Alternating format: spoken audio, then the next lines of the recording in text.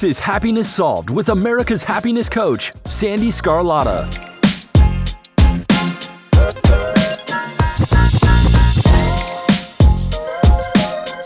Hello, everyone, and welcome to today's show. I am so happy you're here.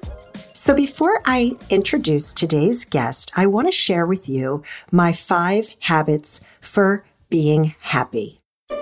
Number 1, take care of yourself first. When you are constantly taking care of everyone else, it is critical that you take time to do something for yourself. And this may mean that you have to say no to somebody else. Number 2, gratitude. Every morning, list everything you have to be grateful for. At any time during the day, you can press the reset button by focusing on all of your blessings and feel its loving embrace. It is the quickest way to shift your energy from negative to positive. Number 3, forgiveness. Pay attention to your thoughts around every situation. If you're feeling anything but love, there is likely someone you need to forgive. Many times, we have to forgive ourselves as well. Remember, forgiving is all about setting you free from the negative feelings you are holding onto. Number 4, shift your perspective. Your perspective is the lens in which you view the world. Your perspective becomes your perception, which turns into your beliefs. Then it influences your behavior, which ends up becoming your reality. Ask yourself, is there another way to see this situation? Most likely there is. And last, number 5, trust with no expectations. Always trust that everything is going to work out exactly how it is supposed to. It always does. Just be sure not to attach any expectations to the outcome, because worrying about anything does not serve you. Trust instead and let your life flow exactly how it is supposed to. For more information, please visit my website at sandyscarlotta.com. Today, I'm going to be speaking with Lanette Pottle. She is a life and business strategist, and she has this book called Small Steps, Big Shifts, 52 Simple Activities to Boost Your Happiness and Well-Being. She's a really great guest, and I hope you enjoy the episode. Hello, Lanette. How are you today? It is a beautiful day in the neighborhood. Yeah. Doing well. So now where are you located again? I am in an area of Maine that's referred to the Down East region. So I am in the very most eastern tip of the state. Oh, so you're near the water. I am. And it's a very beautiful and rural area. When I look across the bay, I'm looking at St. Andrews, New Brunswick, Canada, actually. Oh my gosh, that must be beautiful. It is. It is. Yeah, I've always wanted to visit Maine, just haven't gotten around to it yet. But look me up and we'll we'll get you squared away. For sure.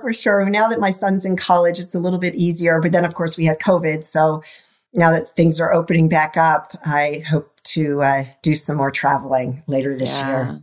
Yeah, because of his age, we have to be careful about, we can't really leave him alone in the house because, he's a college kid and there will be parties. And yes. So no, he's like, you don't trust me. I'm like, well, you have to show me that I can trust you. All right. So Lanette, I want to hear about your story because I know that you're doing some really amazing things right now. I checked out your website. And we're going to talk about all of that. But how did you get to where you are today? It was such a long, windy road. Don't we all have those? Right. And I think that's one thing we can all connect on that basis is that journey looks different, but it's rarely a straight line for anybody. But for me, I did grow up here in Maine. I lived away for a number of years, but career-wise, I found myself in human resources after some turbulent personal times in my 20s. And I'm right there with you. On both levels. I'm in HR too. So. Oh, okay. Cool. Yeah. So backing up a little bit. So I was a teen mom, went through some really rough times, 6 o'clock news kind of breakup, went through being evicted from apartments and hounded by bill collectors. And so really my story has been one of rising from the ashes, but it was one small step at a time, one foot in front of the other. So finding my way to human resources was unexpected, but a beautiful thing, because one of my personal strengths, character strengths, is the love of learning. And in human resources, there's so much to learn. 2 days are never alike. And so it allowed me to use my creativity, my connecting with people, wanting to make a difference, and love of learning. So that was great. And I had a long career in human resources, and it was amazing until it wasn't. Because what I found was I started to feel stagnant and brought in some additional things, got involved in the community, took on some leadership roles. And I am a mom of 5. So a lot of things going on, but that I need that stimulation. But okay. I also, Hold on 1 second. Okay, that right there, a mom of 5, like just my head wants to explode, because I'm a mom of 1. And I can't even imagine having more. And I think when he was a toddler, his little boys are very, very active. And I was like, I can't do this again. Are they ever? Oh my gosh. Well, I'm one of 5. So, and I figured, you know what? I grew up one of 5. If my son wants to have 5 kids, God bless him. But anyway, go on. Yeah. And we have a blended family. So I have 2 biological children and 3 bonus children. But it's interesting because their ages are such that I could have biologically given birth to them all. Oh, wow. We have a sweet little family. So things were moving along, and I had the best year of my career. Really that precipice, everything comes together. You're achieving, you're getting recognition, accomplishment, feeling satisfied and challenged. And then the bottom kind of fell out. And part of that was how I process things. But part of it was that I went through a lot of really big company changes at my work and volunteer work that I was doing. There were some things happening there that of a confidential nature, but it put a huge burden on me. And I didn't have anyone to talk to. All of these things, it was kind of like the perfect storm. The bottom fell out, and I had the worst year of my life. Traditionally, I would consider myself a pretty sunny, optimistic kind of person, even with the challenges of my life. But that year tested me hard, and I didn't like the person I was becoming. It was just so much negativity, and it was sucking the life out of me. Mm. Yeah, negativity will do that for sure. It does, prolonged negativity. Only amplifies that. So I finally got to this place where I said, okay, I need to do something. I don't know what it is, but I need to do something. And I started thinking, I show up best for myself when I show up for other people. This I've come to know about myself. So what is it that I could do? And this was in 2010. And in the days here in rural Maine of dial-up internet and all of these things, I had a small circle of friends and acquaintances at that time. Where I live, there are 525 other people in the community. I mean, it's small town living. But I had this passion, desire, drive. I don't know exactly how to describe it. Some people would say it was a crazy notion. But I decided that I was going to start something called Positivity Nation. I didn't know exactly what it would be, but I knew it would be a community of sorts. And I was not a social media person, so tech, I knew nothing about tech. But here I go, off to create this online adventure. And it's a really cool story that would span longer than we have time for today, but ultimately grew an international online community before Facebook communities were a thing. And back in the days when if someone liked your Facebook page, they saw your post, right? Right. But it grew to a community of about 16,000 people with folks from all 50 states and over 100 countries. Wow.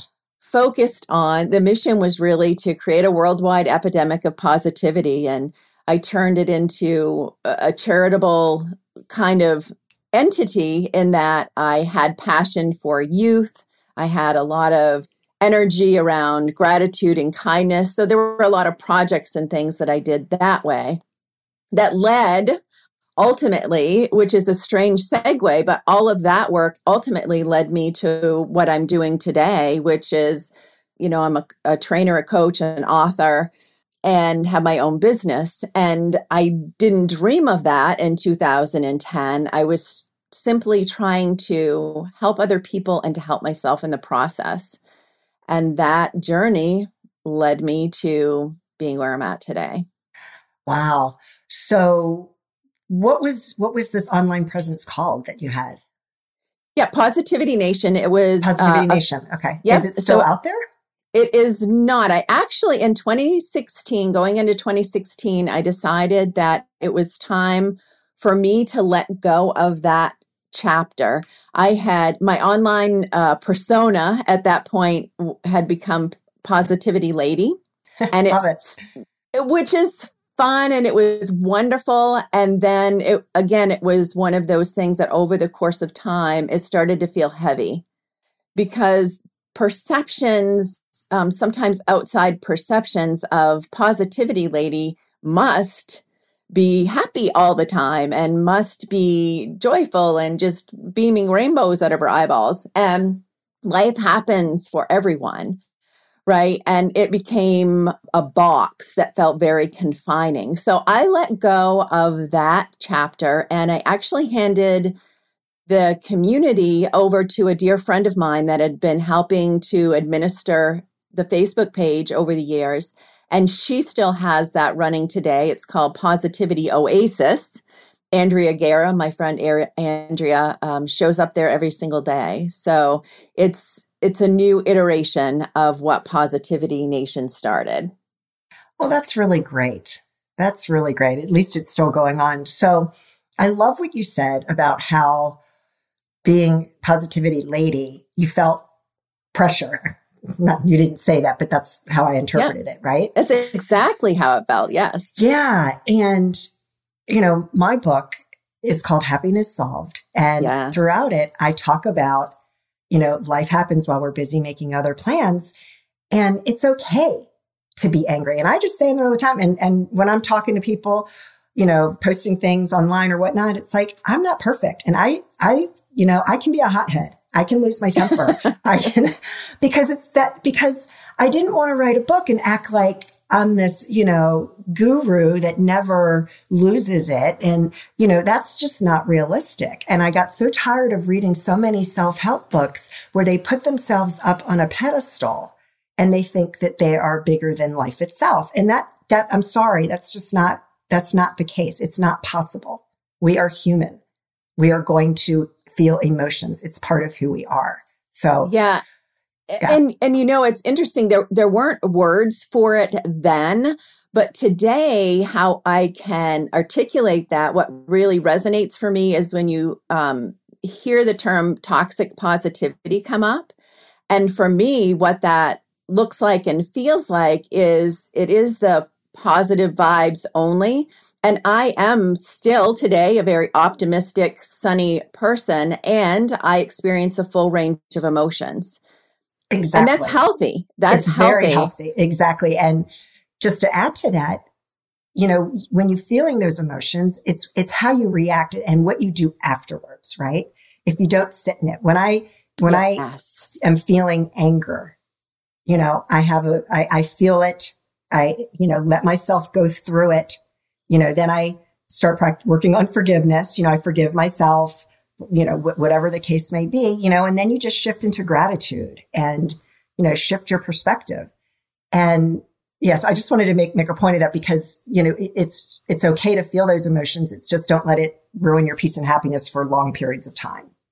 Right. I think that's the thing. It is about developing a toolkit of helping you to be able to cope with and, to identify, to raise your awareness of when things are happening and how you can make small shifts that can change how you're experiencing that. Exactly. I love it. That's really awesome. So let's talk about your book. What Which is it called? one? Well, let's talk about all of them. How many books have you written? No, actually. So the first book that I was part of was a collaborative book, which I'm very grateful for because I don't think I would have gone on to publish anything else if it hadn't been for that experience. And that was Success University for Women in Leadership, which was an amazing experience. There were 20 women globally that came together to collaborate on this project. So that was wonderful. And then in 2018, I released Small Steps, Big Impact, a year of simple actions to transform your life. And that book was 7 years in the making. And actually, most of the contents in that book I had created when I was just new in Positivity Nation. I had a weekly article in the newspaper.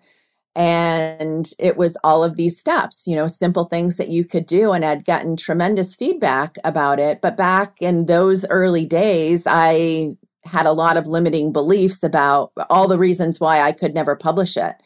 I didn't know the people, I didn't have enough money, yada, yada, yada. And then in 2018, I was part of a mastermind group, and there was someone in the group that was working on a book, and the leader had mentioned, you can get this done in 30 days. And so we're all encouraging this woman to do it. And then the tables turned, and it was like, you can do that too, Lanette.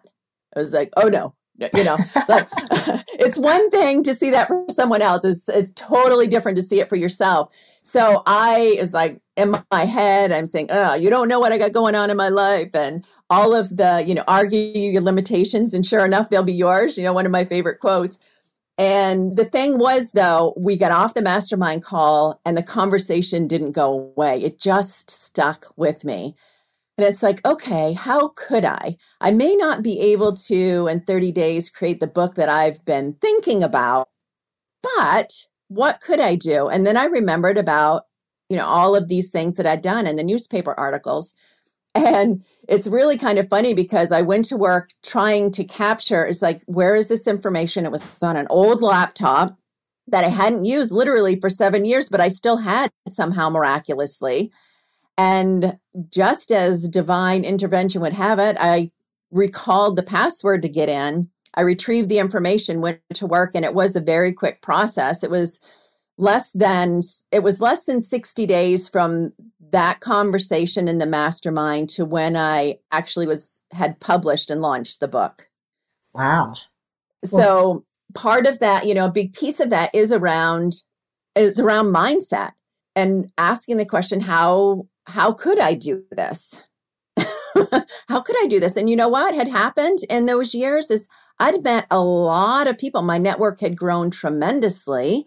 And even here in my small part of the world, I knew a very talented editor. I knew a tremendous book designer. I had all of the resources that I need. And self-publishing had really turned a corner, making this possible to happen in such a quick fashion. So it was really a magical kind of experience. With the first book, we gained #1 international bestseller status. I didn't even reach bestseller status with my book, but it was the whole process. It was truly the epitome of it's the journey, not the destination. Right. I had so much fun and felt so much satisfaction from being able to do that. So that was wonderful. That's great. So let's go back to your limiting beliefs. What was that all about? What was that all about? Well, it layers. Don't you find that there are so many different layers you peel? It's like an onion. You peel a layer, you find something else that you're up against. It's like, well, where does that come from? But as I alluded to earlier, my youth was not glamorous, right? And even before the teen pregnancy, I had an alcoholic stepfather who told me that I was no good and nobody would ever want me, and a lot of really harmful messages to anyone, but certainly to an adolescent girl. And I carried that with me. I didn't realize that until many, many years later, but I carried that with me. And so poverty, the feeling of not being worthy, just never feeling like I was enough. So I would say that is like, if you want to get to the nitty gritty core, that's where every limiting belief that I had, that I held, and the ones that still show up today. I want to be clear about that. I've done a ton of work and I help other people do the work, but these things, it's not a one and done process. It's a continual work in process. 100%. I was just about to say, yeah, I mean, it's a lifelong journey, and you never, we're never fully there. You know, it's something that you have to work on. And I know for me, I'm guessing for you too, it's, you know, things come up every single day. And it's like, wait a second, where'd that come from? I thought I got rid of that. And it really shows up for me where I can most notice it. It's whenever I'm elevating. It's when I'm actively in that growth cycle. That's when the limiting beliefs show up most brightly. Yes, I'm so glad you just said that, because, you know, before we started recording the interview, you know, we talked just briefly. I have so much going on right now, and I'm in that stage where I'm growing things, and it's like I have to put myself down every day and have a conversation with myself, because it's real. It's real. And so for anybody out there listening, like, it's okay. Don't beat yourself up, right? It's going to happen, and it's okay. I think it's important to normalize that. And sometimes it doesn't, especially in the self-help world, I have to say, sometimes it gets glazed over. So it's important to me. I'm very open and I talk about these things. And there was a period of time where I wouldn't have talked about it because my self-story would have been, it would take away from my credibility. How could I help other people if I was still dealing with this crap myself? So it's an evolution. It's an evolution. Yeah. Oh, yeah. And however, I think that as coaches, being vulnerable and showing the people that you're working with that you've been there, you've done that, you're human, you know? Yeah. You know, and we walk the talk every single day. Yeah. Yeah. I mean, and I do believe that coaching is one of those fields where learning techniques is important, but it is about the self-work. I mean, you need to be willing to do the work yourself before you can really lead people to have that same kind of transformation. Absolutely. Absolutely. And I like what you said, that this conversations like these need to be had. And I always think back to an experience. One of my very, very best friends, I actually dedicated my book to her.